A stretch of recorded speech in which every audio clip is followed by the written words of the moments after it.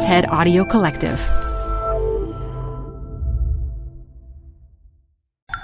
This TED Talk features political scientist Zachariah Mampilly, recorded live at TED Global 2017. Support comes from Zuckerman Spader. Through nearly 5 decades of taking on high-stakes legal matters, Zuckerman Spader is recognized nationally as a premier litigation and investigations firm. Their lawyers routinely represent individuals, organizations, and law firms in business disputes, government and internal investigations, and at trial, when the lawyer you choose matters most. Online at Zuckerman.com.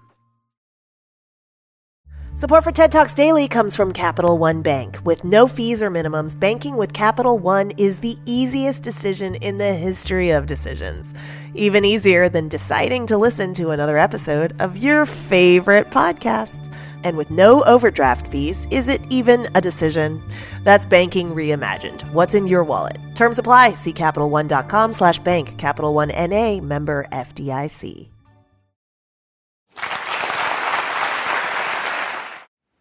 Like many of you, I'm often frustrated by the democratic process. It's messy, it's complicated, it's often inefficient. Our political leaders feel disconnected from the concerns of ordinary people. Many feel that voting every few years for leaders disconnected from their daily challenges is pointless. But before we reject democracy, let's imagine what it could be. And I believe that African activists are redefining democracy by putting protest at its center, what I refer to as protest democracy.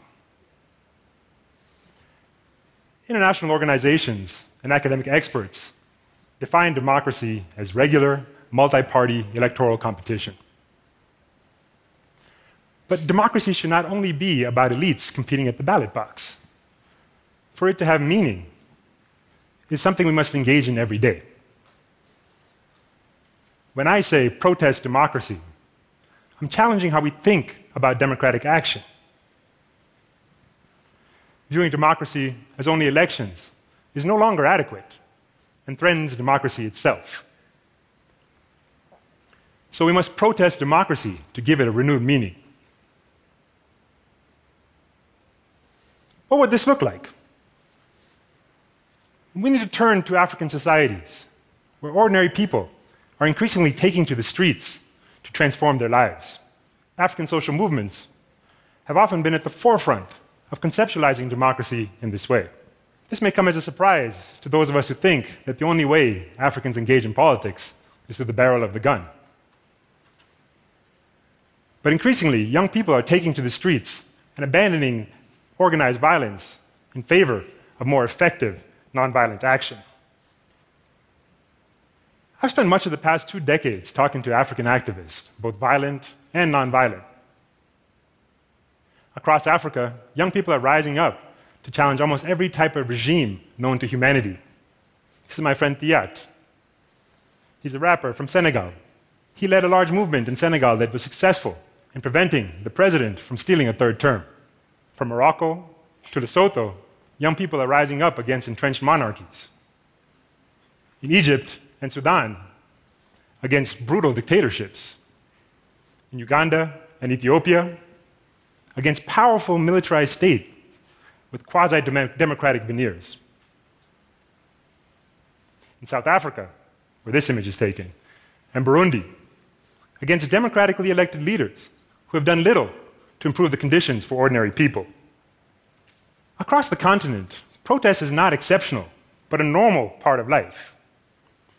Africans use protests to challenge both dictators as well as power cuts. In a way, Africans are protesting democracy itself, enriching its possibilities for us all. There have been 2 major waves of African protest, and we are currently living through the 3rd, which began around 2005. It includes the so-called Arab Spring, which took place mostly on the continent. The first wave took place in the 1940s and 1950s and led to Africa's decolonization. Kwame Nkrumah led a broad coalition in Ghana that overthrew British rule, providing a template for nonviolent movements globally. The second wave took place in the 1980s and 1990s, against austerity measures that imposed harsh conditions on African economies. These protests led to the overthrow of autocratic regimes and led to the introduction of multi-party elections across the continent. The ongoing third wave is correcting the shortcomings of the earlier two. If the first wave brought liberation, but not democracy, and the second, elections, but only for the elites, then it is the third wave that is most concerned with transforming democracy into the rule of the people. It includes movements like Yanamar in Senegal, Baloy Citoyen in Burkina Faso, Tajamuka in Zimbabwe, Lucha and Filimbi in the Democratic Republic of Congo, movements that work outside of more conventional non-governmental organizations and political parties to challenge the economic and political system itself, often at great risk. Brilliant young activists, like Lucha's Fred Bauma, have been detained and tortured, often with little to no outcry from the international community. The list goes on, as you can see from some of the data we collected. There have been large popular protests in over 40 African countries since 2005. And if you look, you'll recognize that in 2011, the year of the so-called Arab Spring, was actually the spike of this broader wave. Contrary to popular belief, many of these protests have been successful. We know of the dictators falling in Tunisia and in Egypt, but popular movements have prevented presidents from stealing third terms in Senegal, in Malawi, and Burkina Faso as well. What's driving this upsurge of protests? Demographically, Africa is both the youngest and the fastest growing continent, with the largest age gap between the people and their rulers. It is urbanizing at a tremendous pace. Economically, African countries have been growing for over a decade now, largely driven by investments from Asia. But little of this wealth is trickling down. Formal jobs in the industrial sector are actually decreasing, with informal labor the only option left for people to eke out a living. As a result, inequality is skyrocketing, and political leaders are increasingly disconnected from their much younger populations. For those of us from outside of Africa, we're familiar with parts of this story. A massive spike in inequality, the product of the decline in good jobs with good wages that were once considered the hallmark of an advanced society, the capture of our political parties by elites, accompanied by the hollowing out of civil society that once provided a voice to ordinary people. That sinking feeling, no matter what you do, external factors related to the global economy can disrupt our lives for the worse. Our political leaders seem helpless, insisting on austerity, even as public goods diminish to levels unseen in decades. And this is when they're not succumbing to exclusionary nationalism, blaming our woes on the weak rather than the powerful. What those of us from North America and Western Europe consider to be new has been the normal condition of African life since the 1970s. So who better to learn from than those who have been engaged in resistance to these conditions for the longest period of time? What can we learn from African protest democracy? First, democracy must begin with ordinary people. Viewing democracy as only elections has led to widespread disillusionment. We must instead work to center ordinary people in democratic life. Protest provides us one way to do that. Regardless of your age, sexuality, your gender, whether you're a citizen or a non-citizen, able-bodied or disabled, anyone can participate. In contrast to elections, protests are not confined by rigid electoral cycles.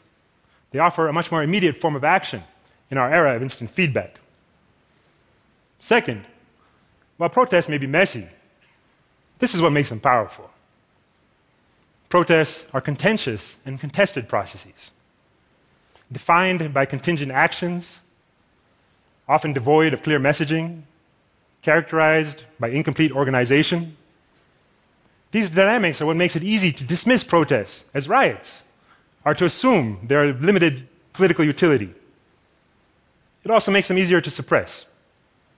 Too often, governments do not view protests as elementary to democracy. Instead, they violently crush social movements or work to discredit their message.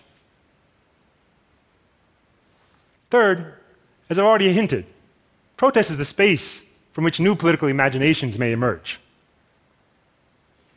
Protests are about coloring outside the lines, a way for ordinary people to rewrite the rules of the game that too many feel are stacked against them.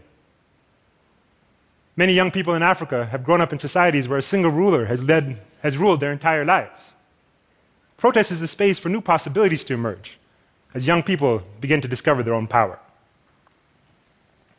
Consider the situation of my friend Linda Marcerira, a single mother of 5 who is leading protests against the Mugabe regime in Zimbabwe.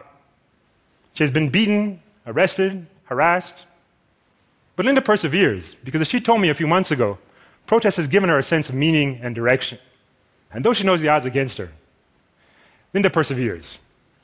Like Linda and other young African activists, we all must work to redefine democracy as something more than just elections and political parties. Democracy is a creative process, and protest has always been the vehicle for expanding our political imaginations beyond what we are told is possible. Asante sana.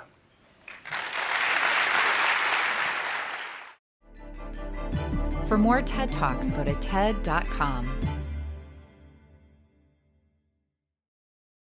Support for TED Talks Daily comes from Odoo. If you feel like you're wasting time and money with your current business software, or just want to know what you could be missing, then you need to join the millions of other users who switched to Odoo. Odoo is the affordable all-in-one management software with a library of fully integrated business applications that help you get more done in less time for a fraction of the price. To learn more, visit odoo.com/TED Talks. That's ODOO.com/TED Talks. Odoo, modern management made simple.